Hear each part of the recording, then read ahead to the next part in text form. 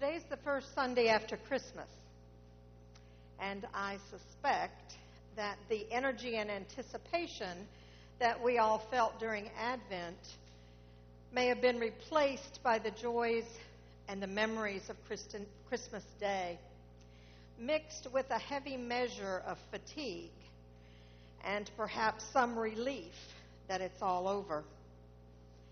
If we're feeling this way, imagine how Mary and Joseph must have felt after Jesus' birth.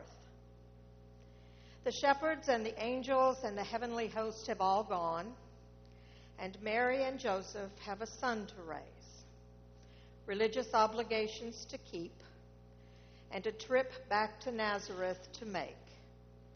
Life goes on for them as it does for us. Listen now to the conclusion of the story of Jesus' birth as it's told in the Gospel of Luke. And imagine yourself in the scene. We're in Jerusalem, in the massive, spectacular temple on the top of Mount Zion, surrounded by immense walls and mammoth pillars. A wide stone stairway leads up the slope to the public entrance point. And on the stairway, we see a young, weary couple carrying their child up to the courtyard, in which hundreds of Jews from all over the world, as well as priests, temple musicians, and others, are gathered to worship, to offer sacrifices, or to pray. Here's how Luke records that scene. When the time came for their purification, according to the law of Moses, Mary and Joseph brought Jesus up to Jerusalem to present him to the Lord. As it is written in the law of the Lord, every firstborn male must be designated as holy to the Lord. And they offered a sacrifice according to what is stated in the law of the Lord: a pair of turtle doves or 2 young pigeons. Now there was a man in Jerusalem whose name was Simeon. This man was righteous and devout, looking forward to the consolation of Israel, and the Holy Spirit rested on him. It had been revealed to him by the Holy Spirit that he would not see death before he had seen the Lord's Messiah. Guided by the Spirit, Simeon came into the temple.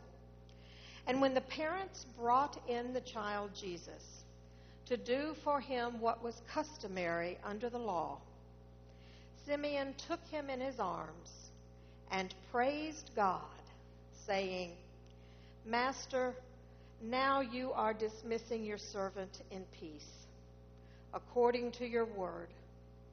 For my eyes have seen your salvation, which you have prepared in the presence of all people, a light for the revelation to the Gentiles, and her glory to your people Israel." The child's father and mother were amazed at what was being said about him. Then Simeon blessed them and said to his mother Mary, "This child is destined for the falling and the rising of many in Israel, and to be a sign that will be opposed, so that the inner thoughts of many will be revealed. And a sword will pierce your own soul too." There was also a prophet, Anna, the daughter of Phanuel of the tribe of Asher. She was of great age, having lived with her husband 7 years after her marriage, then as a widow to the age of 84. She'd never left the temple, but worshipped there with fasting and prayer night and day. At that moment, she came and began to praise God and to speak about the child to all who were looking for the redemption of Jerusalem. When they had finished everything that was required by the law of the Lord. They returned to Galilee, to their own town of Nazareth. The child grew and became strong, filled with wisdom, and the favor of God was upon him. The word of the Lord. I've always been intrigued by this story from Luke, the master storyteller. As it begins, things seem to have settled down into more human rhythms following the birth of a child. After a prescribed period of time, Mary and Joseph have come to the temple in Jerusalem to acknowledge and honor their faith commitments, not unlike Deb and Ryan, who rejoiced at the birth of their daughter Kate and have brought her today to celebrate her baptism, to initiate her into our life together in the church. But in our experience, the parents and the baby are usually the ones who receive gifts, not ones who give them. As observant Jews, Mary and Joseph knew that after a child was born, the ritual observances of the law of Moses would include circumcision at 8 days old, which marked a male child's acceptance into the covenant community, and naming, which gave the child an identity. Jesus' name, Yeshua, which means God is salvation, was given to him at the announcement of his birth. And at the same time, it declared his future role as the Savior of all people. Their obligation would also include the dedication of their son to God. In this ritual, they redeemed or bought back their firstborn at a price of 5 shekels of silver, remembering God's redeeming of Israel at the time of the Exodus. The final requirement was Mary's purification. After the birth of a male child, Mary would have been considered ceremonially unclean for 7 days and was required to undergo purification during the next 33 days. During this time, she had not been able to take part in public worship or to touch any sacred object that had been dedicated to God. Now she and Joseph were in the temple to present their child and to offer a sacrifice to complete their ritual obligations. Different offerings were acceptable depending on the parents' economic circumstances. So Mary and Joseph offer a pair of turtle doves instead of a lamb. So we're reminded once again of their poverty. As the family enters the temple courtyard, the infant Jesus is certainly given a memorable welcome, though not from devoted students of the law like the Pharisees. There certainly wasn't a greeting committee from the high priests, the organized religion of the day. Priests and Pharisees were never going to welcome Jesus into their circle because they had invested so much energy in their way of doing things that they couldn't allow anyone else to intrude. The jubilant welcome which the family experienced came from an unusual source.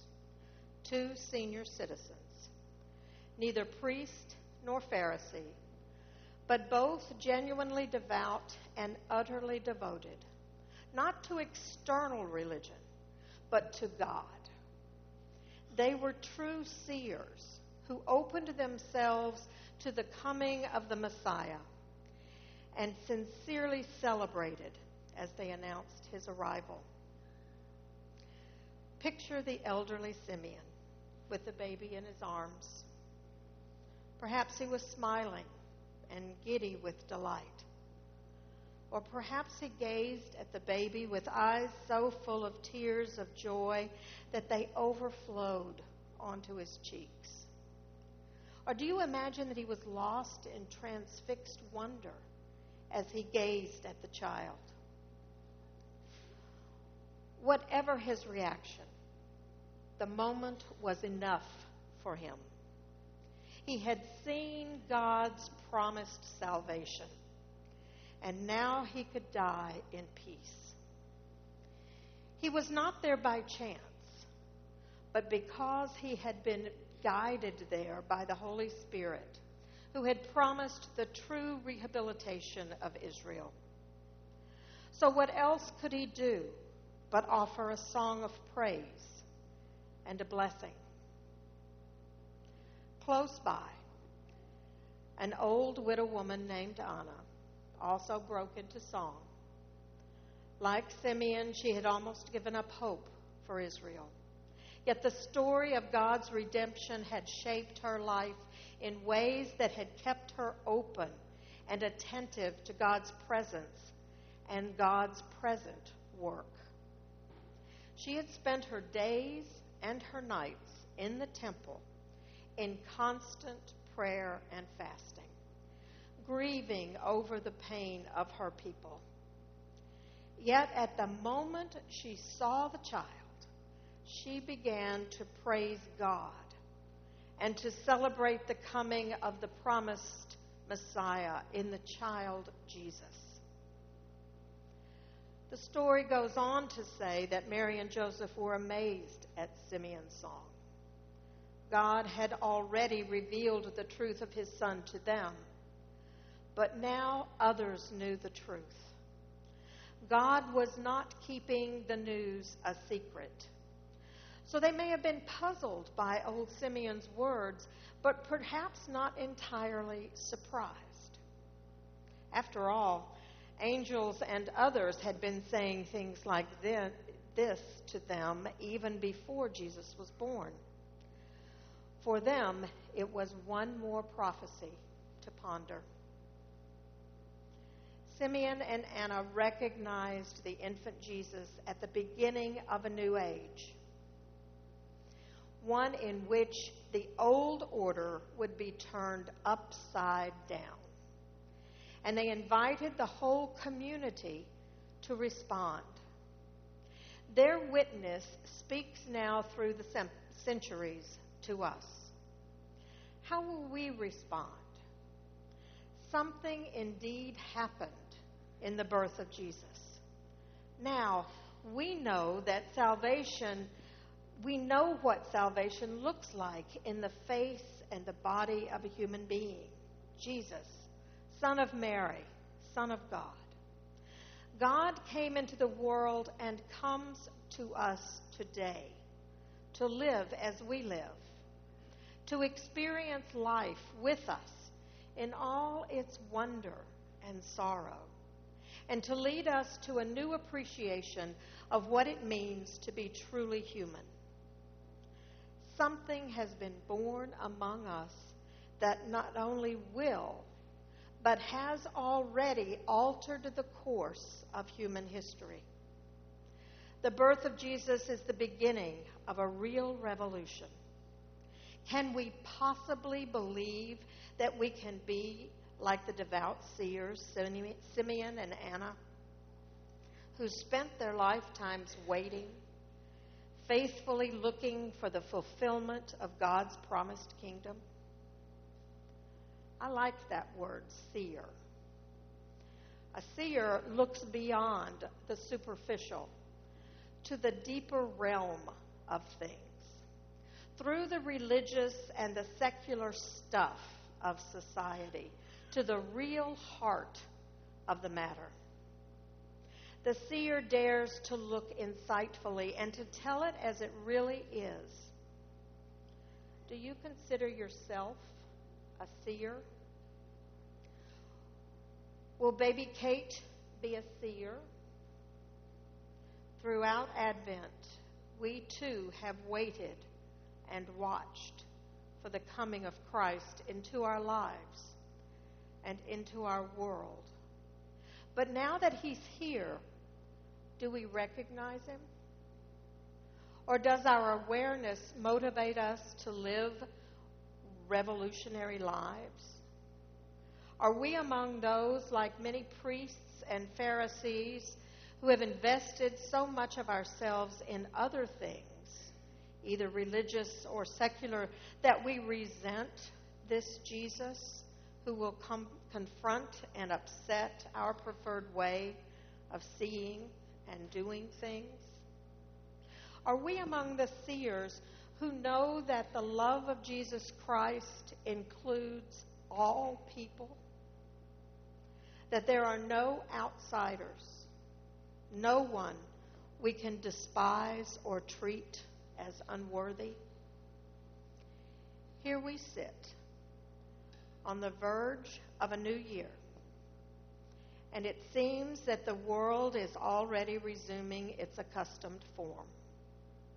Radio stations have dropped the carols, and the stores are already replacing the garlands and the lights with clearance signs and sales, and even Valentine's.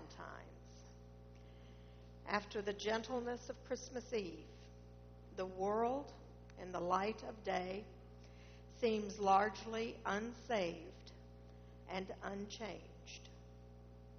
Have we spent a lot of energy on empty hopes and misguided dreams? No. God in Christ says otherwise. On this first Sunday of Christmastide, we are reminded that our calling as believers is to live Christmas all year long, to keep living the truth of God's coming every day we are on earth by wanting what God wants. Isaiah's vision reminds us that our Creator intends for all people to have a decent life. The good things in life are for all of us, and as long as they are divided with equity, we will live as one.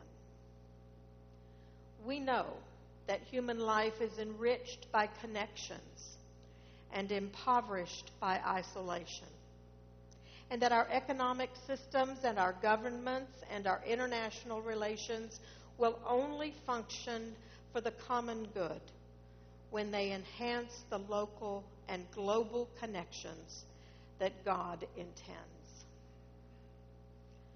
Jesus grew and became strong and wise, and he spent his entire ministry telling us what God wants. God wants us to live with such hope that we forgive even those who wrong us. God wants us to seek peace even with our enemies. God wants us to sacrifice our own wants for the needs of the poor and the downtrodden. God wants us to tell Kate and all our children of the good news of Jesus Christ as they grow up. And God wants us to work to make the world a place of justice, faith, love, healing, and true joy. The world without God doesn't want any of these things and resents those who do. Jesus' call is a radical one, but it's what God wants. And if we are to follow Jesus, we are called to want what God wants all year long. As we begin a new year, let us commit ourselves to wanting what God wants every day, in every decision, every word, every deed, and every moment.